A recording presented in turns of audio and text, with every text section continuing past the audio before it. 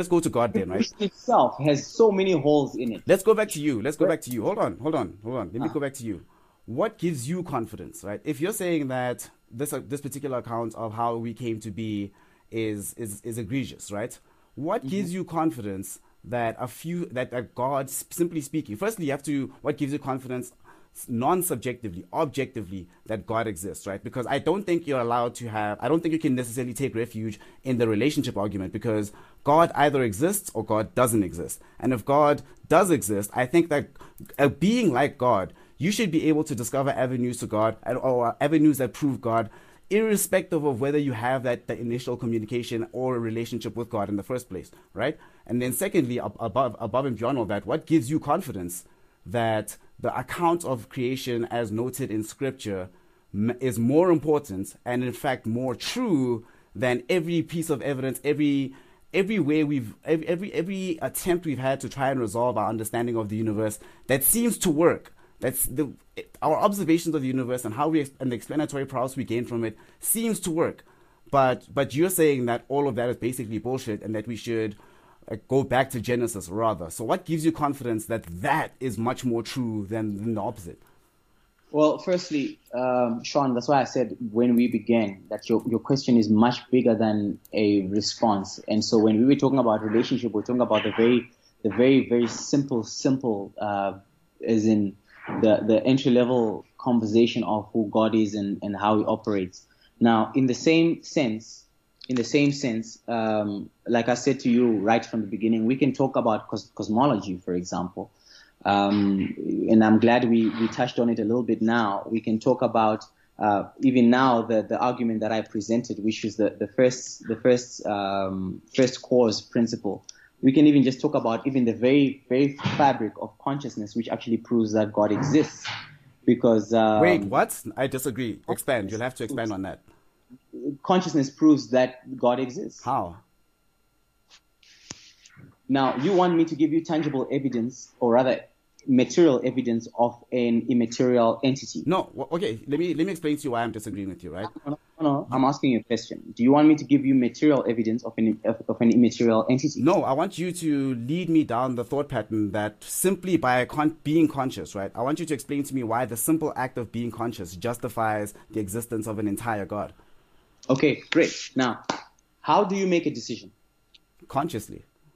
Yes. Okay. I'm listening. I'm asking you a question. How do you make a decision? Consciously. Any decision that you make consciously. That's what I'm saying. Like, you look at what's happening before you, you decide what you want to do, you weigh the pros and the cons, and then you decide on a course of action thereafter. So, would you say then you believe in an autonomous society? In an autonomous society? Autonomous society. Like, in what sense? In the sense that everybody makes their own decisions. They are responsible for their own moral compass, so to speak. Ideally, yes. Okay. If in our culture, if somebody steals and we cut off their hand, and it's an autonomous decision, so to speak. If I decide, if you break into my house and I decide, for example, I'm going to kill you, am I justified in doing that? Do you believe in that? Well, okay, but now we're talking about morality. Like, again, when this...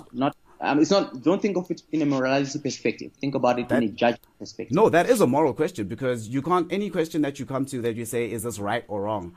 These are moral questions. Like, I'm saying that how much of your material world is influenced by immaterial objects or immaterial processes? No, like basically everything, because you're human beings. You can't operate without the immaterial, right? Without things that are happening that no one else can see. Ask your question then, that to say, you want me to give you material proof. No, I'm not saying you must prove God, right? Again, all I'm saying is that because you said that consciousness, the mere existence of consciousness, is proof for God, and I'm saying you need to lead me down. You need to show me. Okay, you need to demonstrate to me why you think this way. Like, and okay, let me put it this way. Number one, a person on their own, even with a certain amount of will and a certain amount of control, can never be autonomous enough to actually have control over their destiny. Number one. You cannot disprove that. No, but then you have to demonstrate that destiny exists at all, which I don't think it does. You are not where you want to be in life. You do not necessarily have control over a lot of factors. In fact, if we are going to be talking about the concept of freedom and control, you actually have very little about where your life is and what's happening in your life. Well, yeah, I would agree with that, but that gives me no information. Why does that lead back to God? That's one. Number two, you agree with me that in our material world, very little material processes actually have influence over that. Hence, your argument to say with quantum physics, there are certain things that happen without you understanding them at all, and you have no idea why it happened, but it happened anyway, and you use the word by chance. I'm not. Okay, so let me disagree. I agree. Fine. But, let me push. Okay, keep going. Finish the argument. Finish the argument. Like we're running low on time, so let's not use rhetorical devices anymore. Just like finish your argument. Go straight. Okay. Now, number three. As a matter of fact, the universe that you so describe so well operates in order. It doesn't operate in chaos. You actually mentioned that then, which is your premise for building the premise of evolution. Now, number one, I was reading earlier in the afternoon because I wanted to prepare for this and I wanted to get my head back in. And I was reading about Aristotle, and he was talking about how the universe has order and purpose for everything, and how all the laws of physics work in a sort of correlation. And now he writes this, I think it's one of his theses called Final Cause. Now, if we are to use that, now we would understand that even intelligent objects, now we're talking about trees or mountains or whatever, they actually work in an order that somebody put them in. You can't then say that it happens on its own and there is no being who actually is in charge of this or who actually structures this movement, because then that argument alone is flawed.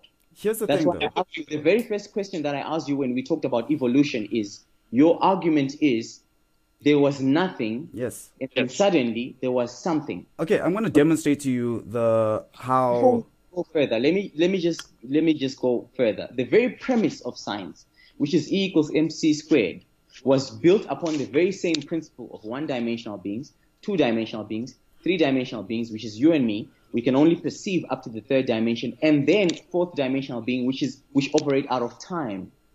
So the question then is, who came up with cycles of time? Okay. Who came up with, dude?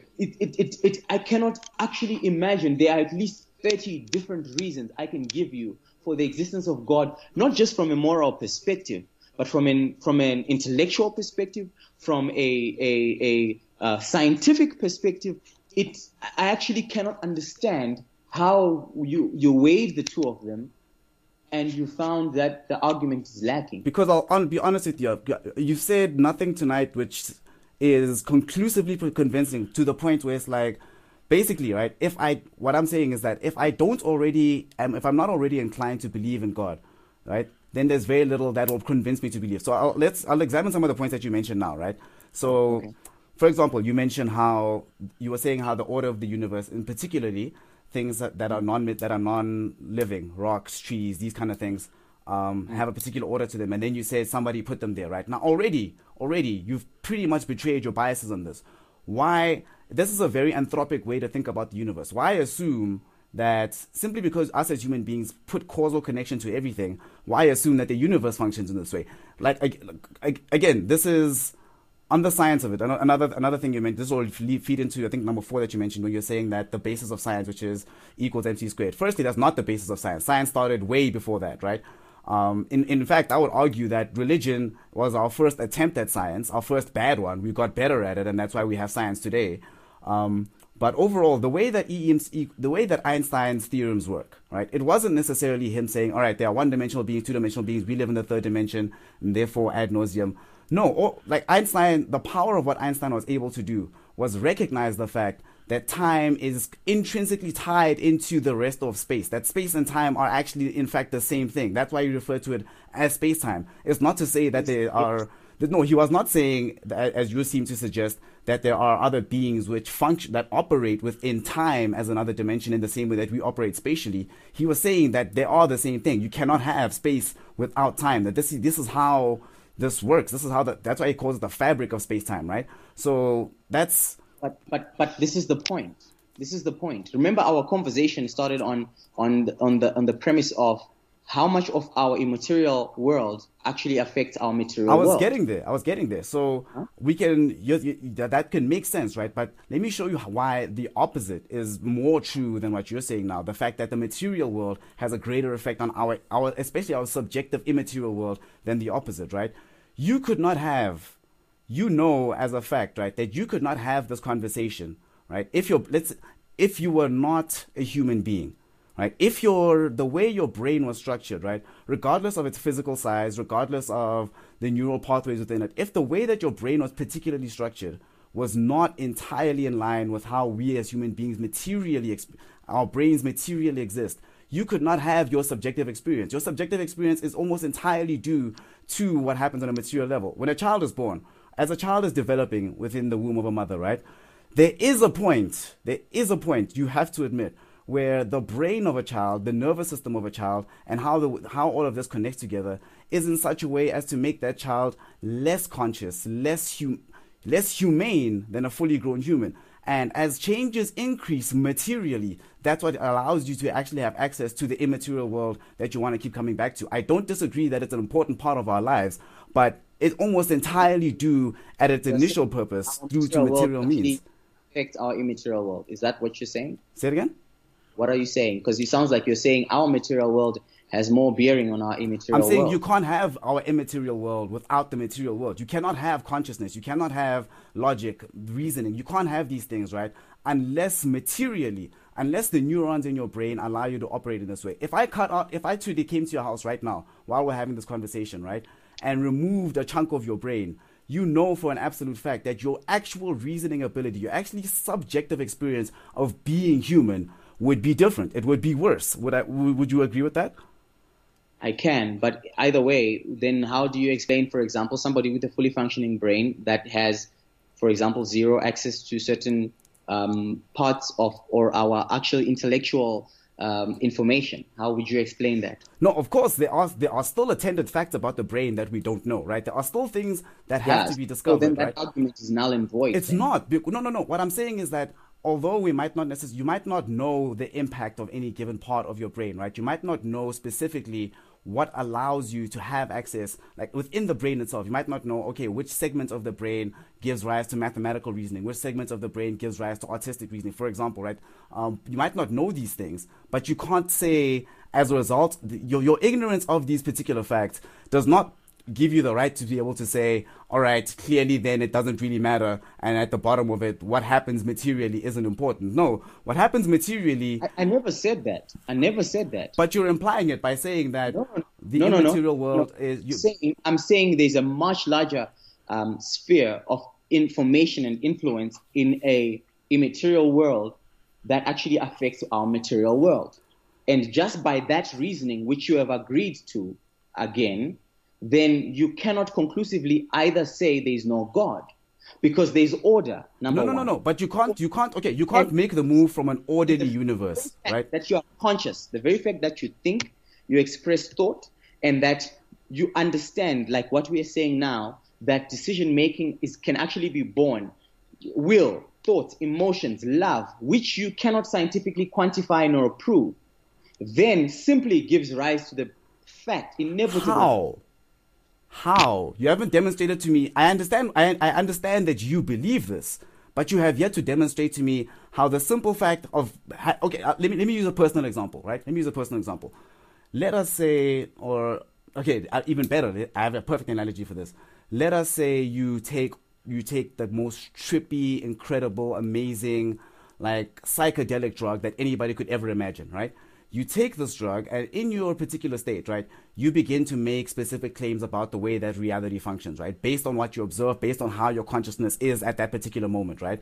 Simply because you are experiencing things in a particular way gives you zero information as to any claims behind that. You could not you could not be being conscious, right? For example, being conscious, you could be conscious your entire life, and it would give you zero information about what's actually happening at the level of your brain, right? It would give you zero information about the way the neurons are flowing in your brain, which areas of the brain are lighting up as you think about different things. So you know for a fact that your actual subjective conscious experience does not give you objective information into the nature of the universe. You can use that experience to find it, but the simple fact that you have that experience isn't enough in and of itself to say, okay, it must be God. No, it simply means that you have this experience. If I'm tripping, if I go out drinking and I start to believe that the person sitting next to me is completely in love with me, she thinks I'm the most attractive person to ever exist, like, I can believe that wholeheartedly, and all the information coming into me at that time in my drunken, inebriated state could confirm this, but this gives me no objective information to say conclusively that this is the case simply by virtue of existing in that moment.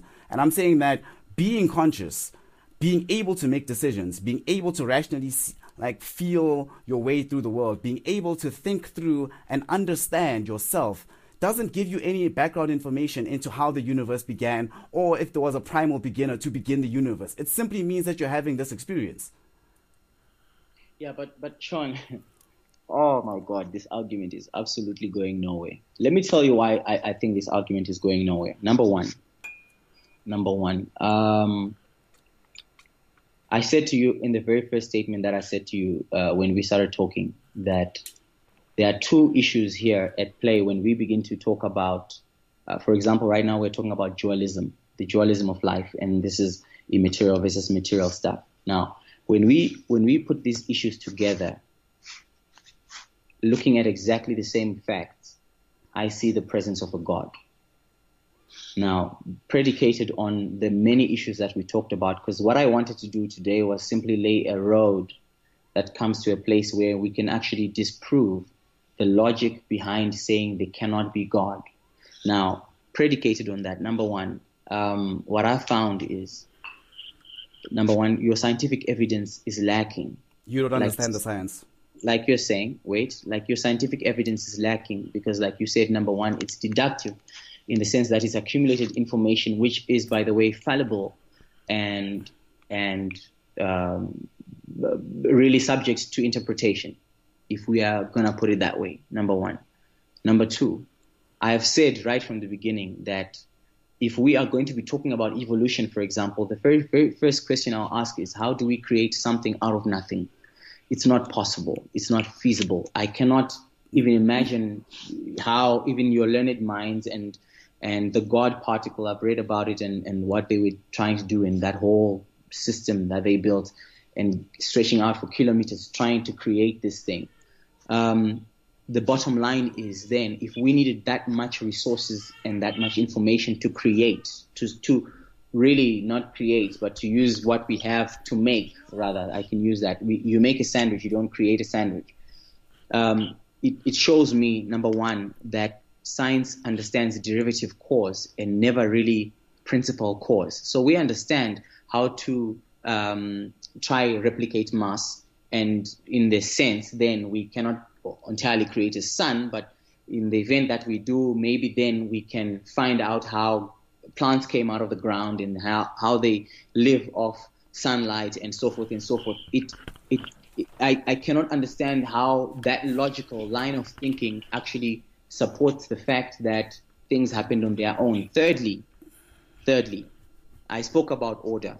There's a basic order to creation. Every single thing is order, whether it's a rock, whether it's formation. And again, when science tries to interpret the same thing, they come up with derivative cause. They understand why the planets split and so forth and so forth. They get the geographical or geological reasoning behind why a certain process happened, but they don't actually know who or what caused it. Now here's where we fundamentally disagree. Is in the same sense.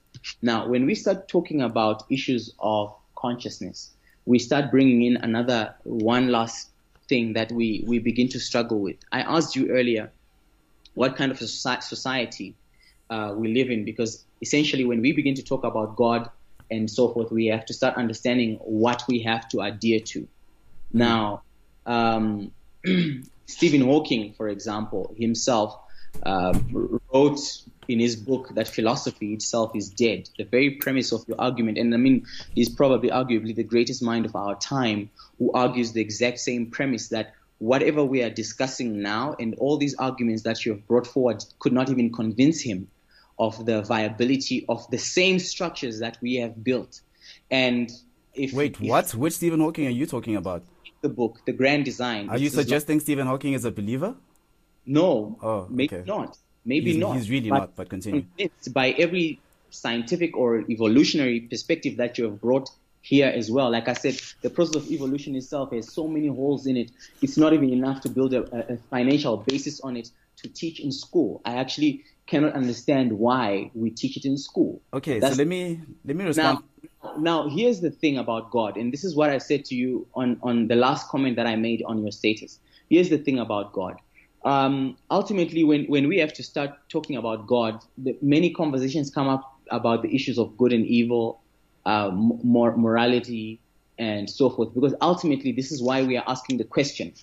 We're not asking the question so that we know whether we should go to church on Sunday or not, essentially. And you're asking as well why we should follow Christianity rather than everything else. Now, here's what I understand about how we derive morality. Number one, we derive morality from the perspective that says that we can either use I don't know what's the word, theonomous perspective, which is basically the law of God or natural law. And this is, for example, brotherly love. This is, for example, love thy neighbor, obey your parents, greet your elders, and so forth and so forth.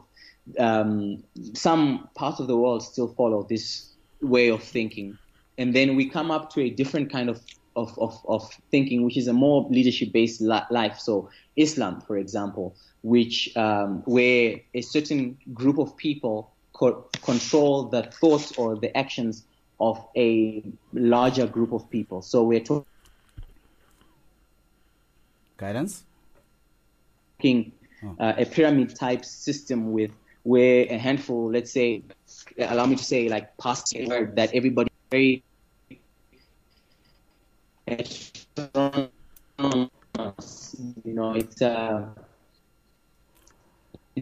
a very some parts of the world again that everybody must have the right to dictate their own moral compass. Now, and I asked again, in certain parts of the world, it's okay to chop somebody's hand if they steal nothing, very, very small stuff. It's okay for us to do that, because ultimately then if we are operating under autonomous law, then we can understand that Hitler, for example, was well within his own rights to do so, to do what he did. Okay. Because he was acting autonomously. And in the same sense, I'm almost done. In the same sense, we can then conclude that Marxism, for example, is the right way to live because, well, few people make decisions that control a much larger group of people. And neither can we use theonomous law, essentially, to say brotherly love, because ultimately we do not understand, we can never come to a complete understanding of universal law. The reason why, essentially, and simply, I am a Christian, it has more to do. That's why I said to you, it's a relationship-based thing. When I started, as dumb as it was, this is as simple as it becomes. Because if you have experienced somebody, it's then easier to validate your relationship with that person, in spite of the fact that you haven't met my cousin. I don't know what name I put up for that person. Now, on that same premise, then, if you were to say to me then that you're agnostic about the belief of God, I can take that. But I cannot then on the same premise accept it if you said God doesn't exist. Because validating his non-existence means that you have proven it, which again has not been done. On that premise, we can argue then that you can say you have never experienced God, and so you choose to be agnostic to the process. That's correct. But arguing that he doesn't exist, he doesn't exist because you haven't found evidence of his existence in itself is scientifically wrong. What? Like you said, like you said just now in a few minutes ago, you said that for over 80 years they were trying to find this thing, this particle. It's like us arguing whether there's bacteria or not. You have never seen it. but you lapped it up because somebody told you about it. Okay, Now, can I finally get in here? Can I finally get in here? Because okay, premise. For years, prior to even the discovery of disease and bacteria and identifying a virus by looking at it, for years, they didn't understand why certain people got sick. Simple thing, right? Nobody could understand why they were getting sick. Enough to actually say, okay, I've seen a virus for me to determine that it exists. That's my argument. Right from the beginning, when we started our conversation, my question to you was, if you haven't experienced Karabo, my cousin, can you authoritatively say he doesn't exist? okay, And you couldn't answer that question either. okay. Here's my thing, right? So, firstly, I'm gonna have to, I have to say that you've betrayed a lot of misunderstanding of science here. Because, firstly, for science is not about the main entire point of science, and the reason why science keeps getting updated and science keeps changing is because people discover new information, right? And the thing that, so firstly, evolution is, we'll go back to what you were saying point by point here. Evolution is beyond dispute if you understand the science. If you dispute it, honestly, you don't understand the science, but that's neither here or there. Secondly, saying that simply because we don't understand how life began as an initial cause, or saying we don't understand how things began, is not the same as saying that God is the only reasonable reason why this could have taken place. It simply says we don't know. All it betrays is ignorance, right? You're treating it as a virtue at the end of the day to say that, well, we don't know how life began. We don't simply see how at any logical point life could have began this way. Therefore, it has to be God. There was a point in human history where nobody could logically see or understand. Like you just mentioned, germ theory. There's a point in human history, the large majority of it, in fact, which even trying to bring up germ theory, even trying to bring up the fact that these things are actually happening at a lower level, you would have been ridiculed. This would have been ridiculous. But it was true nevertheless, and you discover this because you went after the knowledge. You were like, all right, let's find these facts. Somebody makes a discovery, somebody expands on it, and you just keep doing this up until you have much better information about this. But wait, hold on. I let you speak for 10 minutes. Please don't interrupt me. Same thing. When you say that simply having that relationship with God or understanding God subjectively, it does not, in fact, like I was saying earlier, give you information back to this. Nothing you've said for the past while has said anything, you haven't said anything that gives one evidential reasons to believe in God. I'm not saying you should give material evidence. I'm not saying that you have to go out and give me the theorem, but I'm saying it would help a lot, because when you make an extraordinary claim such as God exists, God created the universe, God was the one that set into motion everything that we see around us, it was God and not evolution, like that. If you say, for example, you were saying earlier that you don't believe in the theory of evolution, which by proxy would also mean that you don't think that the universe would be billions of years old. You wouldn't think that excuse me, that life on Earth shares a common ancestor. You wouldn't believe in stellar evolution. You pretty much discount the entire field of cosmology. Simply saying that we don't understand something, right, is not you saying, okay, this other thing makes more sense. It's simply you just don't understand it. And when it comes to, you were saying something about Karabo, right? You saying subjectively, okay, so let me ask you a question, right? Let's put it this way. Your experience of God, right, subjectively for you, right?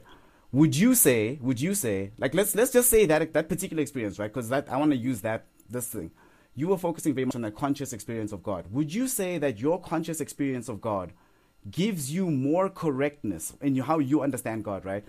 If another person comes along and let's say this person purports to be, they say they are Buddhist, or this person is from the Shinto religion or whatever, right? Would you say that your experience of God gives you, simply the experience in and of itself, illuminates more truths about God than their experience of God? I think you're asking that question in a very dangerous way. Let me put it to you in a different way. Okay, let me rephrase that. I'll happily rephrase that. I'll answer it. I'll answer it very gladly. Let me put it to you this way. When was the last time we met, me and you? I don't know, 10 years ago maybe. Okay, great. Now, if we were to meet today and, okay, like we've spoken now, and you've had a typical or a surmised experience of how I feel or what I think about certain things, and we have spoken, right? Mm-hmm. To some extent, you have experienced me, right? Yeah. Okay. Now, would you in any way be able to equate that to how how Rico would experience me next time I meet him? That's not what I'm saying. That's not my question. My question is to you, right? This is okay. Let me put it this way. No. Let me rephrase it, right? Let me rephrase it because the core of what you're saying, right? You said your actual words were this experience having. You said very early on that this being in relation with God, right, gives you an understanding of Him, right? This is what you were saying, and I was saying, fine. Yes. So now let us suppose I am a Satanist, right? Or let us suppose, I don't know. I want to use Hinduism. This was one of the best ones. Let's suppose I'm a Hindu, and I come to you and I tell you that a particular experience that I have, right, gives me complete and absolute confidence in the fact that Vishnu exists, right? Okay. Would you say? Simply based on those experiences, right? Because you're saying that your experience with God in this manner gives you understanding of Him. Would you say that experience, what reason do you have to say that experience doesn't give them the existence of Vishnu, evidentially in this way? Okay, so your question is it less valid than my experience? Yes. Okay, all right. Let's put it to you this way. Number one, I think we already established the very simple premise of consciousness, which is then that we deal with quite a lot of things in the material world. Now, things that we have seen and things that we haven't seen. You argued on the same premise that this experience, you gave an example of a psychedelic experience with, let's say I take LCD and I see certain things. I could have in my own experience, which is separate from everybody else. Now, on that same premise, I will argue then that the fact that I believe in God means I believe in many other entities. In the same way that I believe in good or evil, I would then believe in God and many other present gods. I'm going to use that word very carefully. Now, when we say gods, what we are saying is there are many other entities beyond our own sphere of understanding or our own material world, which do not necessarily come back to conclude to God. As I argued to you right in the beginning, everybody believes in a God. Whether it's monotheistic, whether it's polytheistic, there's never been a question about that.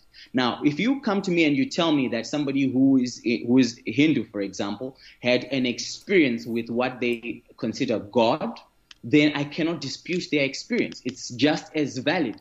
Why? Because my conditioning has already taught me and told me that there's a lot to our immaterial world that they could have experienced. Okay, but would you say... No. Your real question is, what makes my God more valid than theirs? Basically. I think that's how you want to ask. Well, that's another question. No, wasn't what this question was about. That's another question. And I'm going to get there, right? Where I was going with this particular line of reasoning, right, is fine. I hear you when you say that you would definitely be conditioned to accept that their experience says something, right? Yes. But would you not something? Would you not? I agree with you that the experience says something, right? But would you not agree that the simple fact of having the experience gives you no information about anything beyond the experience? So, for example, you could not... What do you mean? Is it less valid? If someone is in a coma... I'm not saying it's less valid as a result of your experience, right? I'm saying that... No, we're talking about and experiencing things that are beyond material. So you cannot disqualify that's very same statement. I'm saying that... If somebody has an experience... Let me pick someone who's crazy, someone who what we consider crazy. Are we saying that the experience that they are seeing and what they are going through is less valid than mine? No, I'm not saying maybe that... I myself... Listen, I'm not saying that their experience is not valid, right? What I'm saying is that their experience in and of itself cannot give you information about what comes behind it, right? So, for example, you could experience... If I come right now, let's say you have schizophrenia, right? And you have all the attendant problems that result from having schizophrenia, right? That experience will not tell you anything about what's happening at the level of your brain. And any claims you make about reality simply based on the experience are just not valid. You can make claims about what the experience is like subjectively, but you can't draw objective inference simply by having this experience. And so what do I have to rely on? I have to rely on deductive observation on somebody else. You have to. The only thing you can do is get into the world and actually try and find out. Like you have to just try and find. We agreed earlier that the only way to move from ignorance to non-ignorance is the process of discovery, and that's no. But your process of discovery is scientific. This is where my problem is. Yes, it has to be. This is where my problem is. You are basing your entire understanding of life based on a scientific approach to it. And now the question is, how do you then? Okay, I had this really, really dumb interview that this someone gave at one of these universities, and she was arguing that we need to stop teaching Western science. I'm sure you saw it. It was running all over Facebook for a while. Okay, and she argues that why don't we then look into African science, because there's a certain dimension of science that is African. And she argued the issue of someone sending somebody lightning. Okay, in Limpopo, there you go, you meet somebody and they send lightning to somebody, and that person is struck and they die. Okay, now scientifically, you cannot prove that somebody can send somebody lightning. No, you can. You just haven't. No. Here's the disagreement we're gonna have.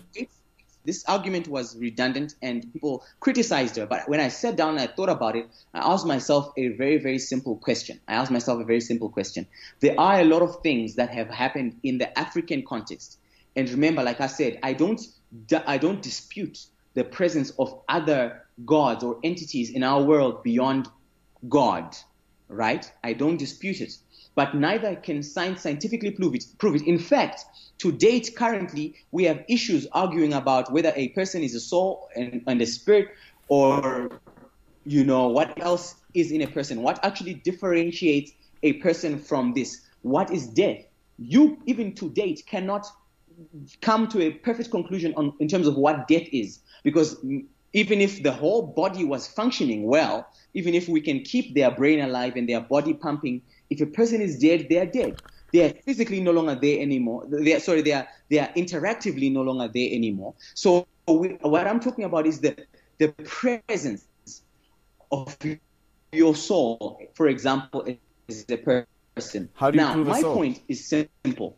If we understand that a person has a soul, sorry? No, we don't understand that. I wanted to stop you before you went there. How do you prove that we have souls? You don't. That's my point. Because when you die, you lie there, you are still, and even if your body operates healthy and functions well, even if we can keep your organs pumping, we cannot keep you alive. I don't think this is even a conversation we should be having. No, but that's not, because, again, this doesn't necessarily prove your point, though. Because all that says to me, right, is that when you die, consciousness. The problem that we are having is you want a logical breakdown of an immaterial process. And now you gave me an example of somebody who has a different immaterial process, a different celestial process than mine. And you're asking me whether that person is more valid than mine. And I'm saying to you quite simply, that person's experience is not any more different than my own different sources. We are now coming down to this heart of what I understand that they had an experience, a celestial experience with someone or something else that I don't regard as God. And that's essentially what it's coming down to. Now, my question to you is, do you believe in anything celestial? Well, define celestial when you say that. Well, we're talking about that things we can't touch, feel, see, that have some amount of bearing and influence on our world. Well, and I have yet to, again, I prefaced the entire conversation by saying I have yet to see anything that would demonstrate this to me. Then my question then comes back. If you have not experienced it, does it mean it's not there? Listen, like I spent years, right? The pursuit of science towards the celestial world has been ongoing for a while. The problem is they still can't find it. Here's the thing. A few weeks ago about REM sleep, just alone REM sleep, that your brain is very active during that time. And so your body has to lock down so that you don't stand up and interact with things. The celestial world is as real as anything can be. The only problem is nobody can measure the influence of the celestial world on the physical world. So here's the thing. By that same argument, by that very premise, you cannot argue then that there is no celestial influence in our world. I'm not, okay. You may argue that there is no God. Wait, you may argue that there is no God, but you cannot argue against celestial influence. So my question is, if this Hindu person has experienced the same, now you've been throwing questions at me. If they come to you and they say, you know what, I saw Muhammad in a dream, this is a Muslim person, and he came to me and he said to me, I need to do this and that. Or I had a vision, it was broad daylight, and I heard a voice say this to me or whatever. Would you say then that experience is invalid? No, but here's what I'm trying to say, right? Is that I would fully agree with you that your experience of the actual world. Remember, very early on in this conversation, I said to you that there's a vast difference between the subjective experience we have and the objective facts we have about the world. And these things will never square. This experience that you will have, listen, hold on. I want to respond. My point, Sean, again, I come back to the same point. Sorry for cutting you there. My point is simple, is that you are saying the facts of the matter. Now, our understanding in terms of diseases has gone as far as viruses. Okay. Can I finish my points? I don't know if there's anything about this. Can I answer your question? Actually, can I answer your question? That's all I want to do. If you cannot factually prove, let's say a psychedelic experience yourself, even though you've experienced it, can we then say that science is limited in its understanding of that? No. Yes and no. Here's the thing. Again, this is what I'm talking about, right?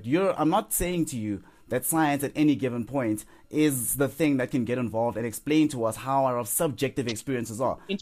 Wait, can I answer you? Like, if you're gonna keep questioning me, I want to answer you. I really do, but you're not giving me a chance. Can I have a chance to answer you? So, subjectively, the things that actually happen to you, the experiences that you actually undergo, what you draw from this, and if what you learn from this and how this changes you as a person, right? Science, as of yet, has zero answers for this. Science can't even tell you what it's like to feel pain. Science can tell you that pain exists. Science can tell you what this might do to your brain and what psychological impacts it can have. But it cannot tell you what it's like to experience this, right?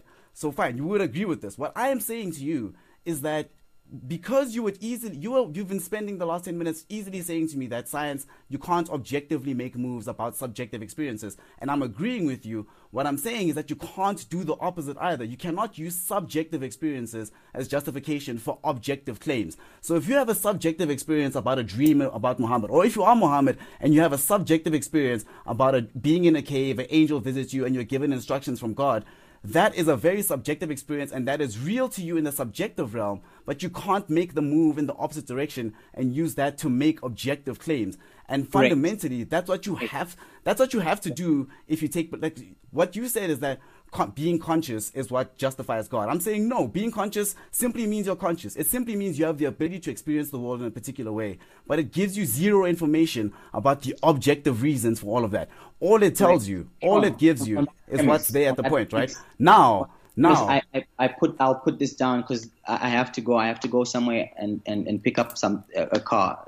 Let me put it to you this way: the whole objective of our conversation for me today was to establish one simple fact.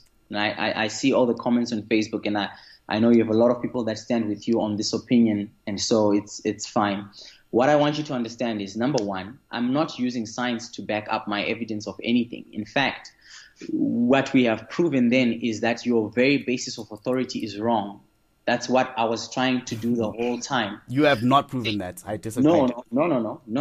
You see, when we argue, the very first question I ask somebody when I'm arguing with them is, what is your basis of authority? Okay. Now, your basis of authority, Sean, is number one, how you perceive things. How you perceive things. No, that's only valid. That basis of authority is only valid. No, you can't tell me what I think about myself and not expect me to respond if I think you're wrong. Okay, what is your authority? What is your authority? My authority about myself subjectively is my subjective experience and how I perceive things, right? But my authority subjectively, here's what's going to amaze you. There is no objective authority about how the world functions. The only objective authority about the world, right? Listen. The only objective authority about how the world functions is the world itself. The way the world works is its own authority, right? All we as human beings can do in the process of discovery, we don't create scientific laws. We don't create mathematical laws. No, we discover them. We find out how the universe functions by itself. Like the way things have worked, it functions with or without us. The only thing that we can do is try to find out how that actually works. There is no authority in this. There is no one person who gets to dictate this. We're all on the same playing field. We all have to try and discover this at the same time. The only place where authority ever has a hold is of the subjective experience. But beyond that, you cannot ever make claims to authority because no authority exists to begin with. No. That's why I said I'm happy with your answer, and I think your answer essentially concludes this whole thing. Basically, it does. The whole thing, no. The first thing that you said is fact. The very first thing that you said is fact, that you look at everything subjectively based on your own experience of what the world has shown you and what you've learned from the world. The second statement that you shared is opinion, where you say then there is no authority, there is no someone behind the scenes controlling movement, and that the world itself controls and moves on its own. That was opinion. Now, I have the complete opposite view. What am I saying? What am I saying? I'm saying that now everything that you have listened to and heard and watched over time, because remember this, I knew for a fact, for example, that this is your position, and remember, I'm sure you've been building this premise for a couple of years or whatever. Now, the bottom line remains that this is your perspective concerning this issue, right? It's done. It's how you see it, but based on your subjective interpretation of this. The problem is, how can I explain? Now, if we come back to a very, very simple question, how can I explain an immaterial God to a guy who's looking for a logical way to break him down and understand how he works? So this is the ultimate question that I should have asked you in the first place. You have zero information, in fact, apart from scraps of things that you've picked up, and like you're saying, evolution is conclusive. It's not. It is not. It's not. It's not. There are scientists who stand with. They're wrong though, but then they're wrong. Scientists who stand against it. There's scientists who disagree with the theory of relativity, but that doesn't mean they're right. It means they're wrong. It means that you just simply have to be better at science. But my point is, you found information, you deduced information, and from the information that you found, essentially you came to an autonomous decision, a self-law decision, which then doesn't give you the right to make a statement about a God you haven't experienced when somebody has experienced them in another part of the world or next door to you. That very basis of argument makes yours completely invalid. No, because if you tell me that I do not have a cousin called Karabo, when I have experienced them, for example, and then you want to tell me about psychedelics and stuff, that very premise is dumb. You could find Karabo for me, right? You could remove you could make this argument go away, like remove it from subjective and turn it into an objective question. The same move cannot be made when we talk. If you're going to say that the subjective experience is what, you simply use that and say, if you can't use that, right, if there's no method to gain objective measurements, if there's no way for me to ever... That's why I'm happy, because you picked that up and you said I cannot use science to protect myself and then use it to discredit you at some point, right? Okay, that's not what I'm doing. What I'm doing now is I'm showing you that this very same evidence that you have presented works both ways. Nothing that you have spoken now is conclusive. We have ascertained that it is infallible at best. It is infallible at best. Experience weight is based on quantified experience, observed experience, and then prediction. This is the very basis of science. If you want to understand science, is observe, understand how it's working, and then try to replicate the process. Now, my point is, because you have not ever been able, nobody has ever been able to quantify the celestial. And someone asks what is celestial, and they don't understand that even your thoughts are celestial. Your thinking, your will, your emotions, your intellect, it's all celestial. It's part of that. It doesn't necessarily mean stars and stuff. It's not cosmology only. It's broader. It's soul issues. Now, on the very same premise, if you still don't even understand what the emotion that is love is and the way it sits in your brain and how it can keep working and operating for 50 years, how people can be married for 50 years and still be crazy in love with each other, then you're not qualified by any right of any scientific position to talk about God and quantify as whether God himself can be understood by your scientific terms. This is the whole premise of our past 2-hour conversation. So by so doing, you can, yes, argue about whether the God cannot be materially proven or whether he cannot be logically proven. That may be something that you can argue about, but the bottom line is you don't know. None of us do. And so when somebody has an experience with God and they wake up every morning and they go to church to experience God, the bottom line of the matter is it's an experience that God has to have with him.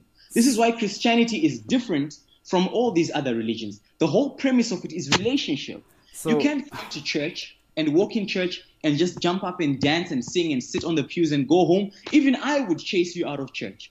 That's not what it's about. It's not about coming and giving your money and letting somebody tell you what to do. It's about you actually getting to experience God on your own.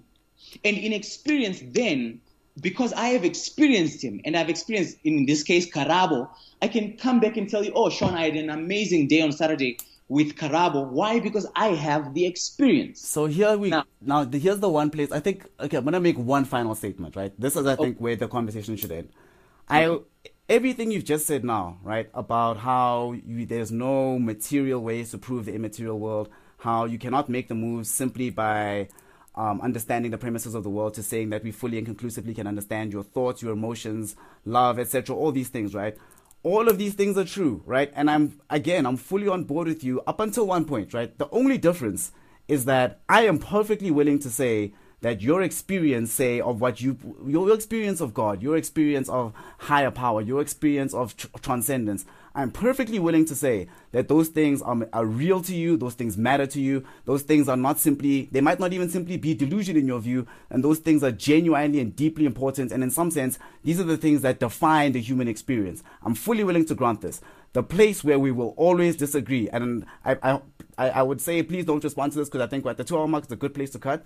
The place where we fundamentally disagree is that I don't think that this gives you the right at all to claim now, simply by having this experience with God, to claim you know anything about science, to claim you know anything about the world, the way the world began, to claim that you know anything about what at bottom drives the processes of the universe that we observe when we actually interact with them. That fundamentally is the difference that we're going to get up to, is that I will allow you to have your subjective experience. I just will not allow that subjective experience dictates what we know objectively about the rest of the universe. And here we clearly disagree. Here it's clear that we will not agree. We'll never find convergence on this. But there are still things to talk about, and I think we can leave it at here. What do you think?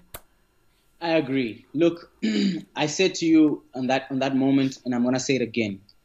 Ultimately, everything, every single thing, and whether it is a logical or whether it is a scientific, whether it is a perspective of whether philosophy or whatnot, comes from down to one simple thing. It is faith. It is faith. You have to believe in it. Woo! And so when you read,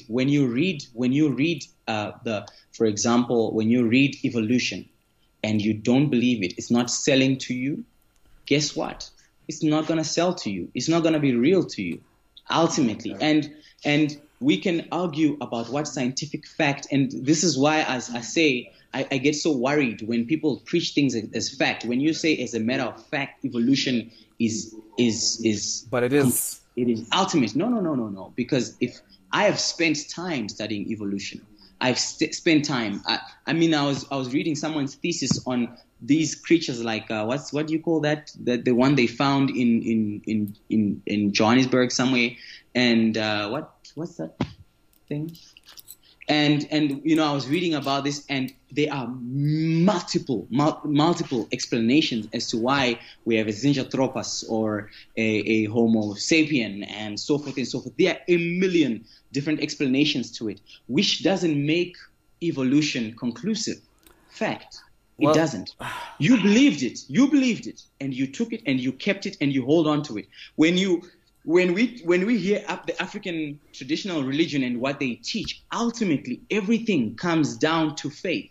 Now, my point again to you, like I said when I started, was if you are going to be saying you are a militant atheist, if you're saying you're a militant atheist, like you were saying, then the first thing that you have to do is not just to be able to argue and pose and throw questions against somebody who is actually a believer in God. What you have to be able to do then is you have to disprove as well that God is not there. It's part of that same mandate falls on you to disprove this thing.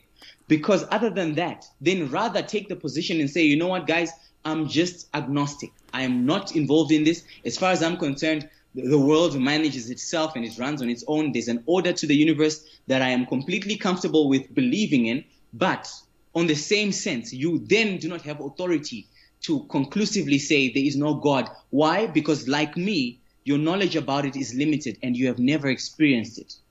Surely.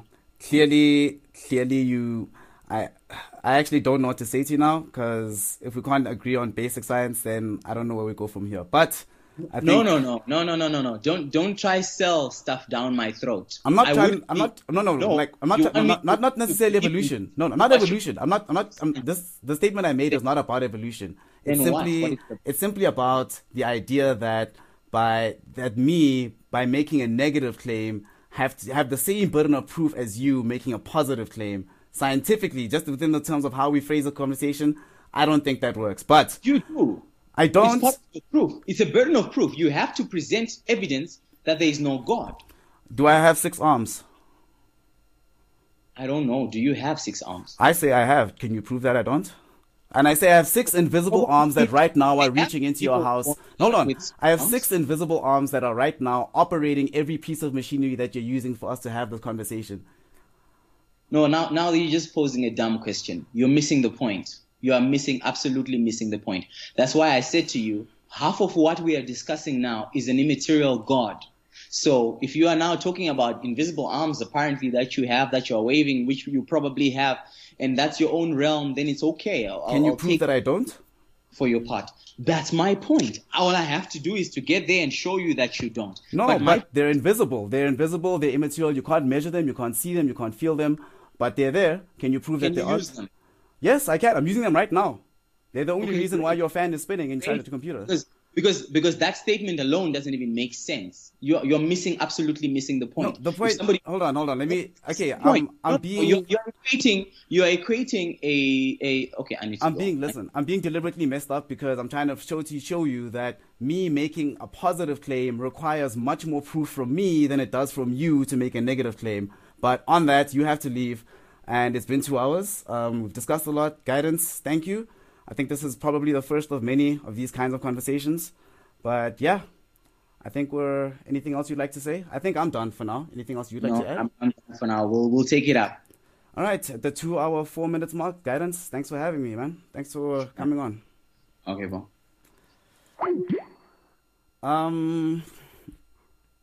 Okay, guys, I'm still out here streaming this. Okay, that was conversation with Guidance Kandimiri. My inclination right now, or my what's the word?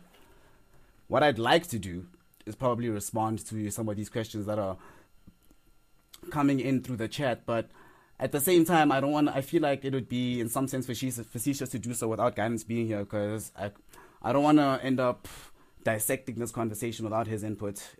So anyway, is there anything anybody on the chat would like to ask about something else? Things that basically me or Guidance have not discussed today, that you would like to know my opinion on at this particular point?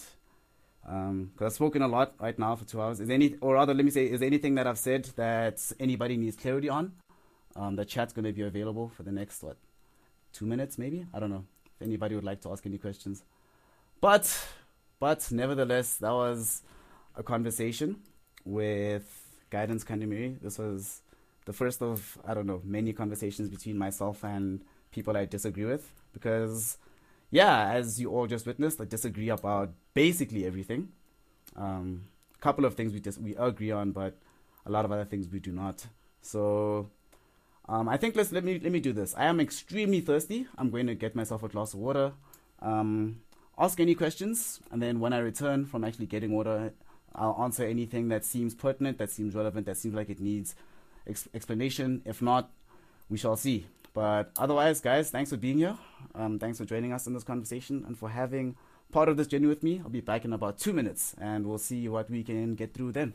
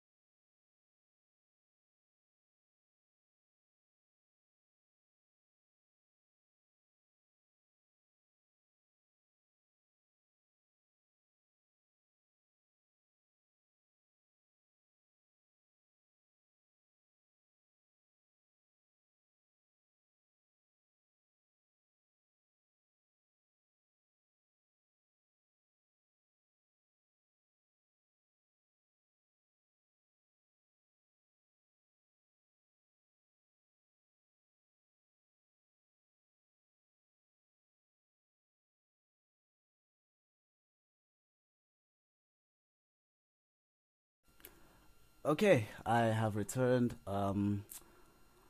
Okay, let's see if there's any questions here. The weather, Salim, Slims. The weather's terrible, dude. I'm actually freezing cold. I made the mistake of not grabbing a blanket very early on in the conversation, so I'm frozen through right now. So yeah, that's gonna be fun. I'm gonna have to get some coffee to resolve that. Let's see. Any other questions? Oh, Henry. Oh, this is what Sam Harris says. Actually, this is something that weighs on my soul at times. I thought about actually getting that as a tattoo. The statement about that, but anyway. Then who chopped down the tree? Obviously Shrek, dude. Come on, Salim. Come on, be serious, dude. Ask real questions. Are you asking me, D, about any of the assertions I've made objectively? I guess not. I don't know. I don't think so necessarily. Actually, I'm very aware right now of how bad an idea this is, doing it in this fashion. So, okay, how about this, guys? If there's anything that you wanna actually ask, I made a Facebook post about this, with the stream key for tonight's conversation. So, if there's any further questions you wanna ask me that you actually like me to answer, just post in that comment section, and then at some point, like in the next day or so, I'll come with answers, and I'll try to answer everything conclusively and properly. But anyway, thanks guys for coming in, everybody that got involved, and thanks Guidance for being a good sport about this. As much as we disagreed about everything, and as much as the conversation I don't think went as well as I would have liked, and I'm not sure why that is. We can explore that, but nevertheless, I do think it was civil. I do think we both have a much greater understanding of where we came from, and I do think that this is one of those conversations that, whether we like it or not, whether he likes it or not, there's many people who share my views, and whether I like it or not, there's many people who share his views. So in some sense, it is important to know fully how people feel about these particular issues. And yeah, learned a lot about how to have these conversations. But thanks guys for joining me. I'm Snare. Oh, also technically, this counts as episode 1 of the Curve Thought podcast. This is the hype that I'm going to be going for. And thanks for joining me, guys. I'm Sean, and I'm checking out.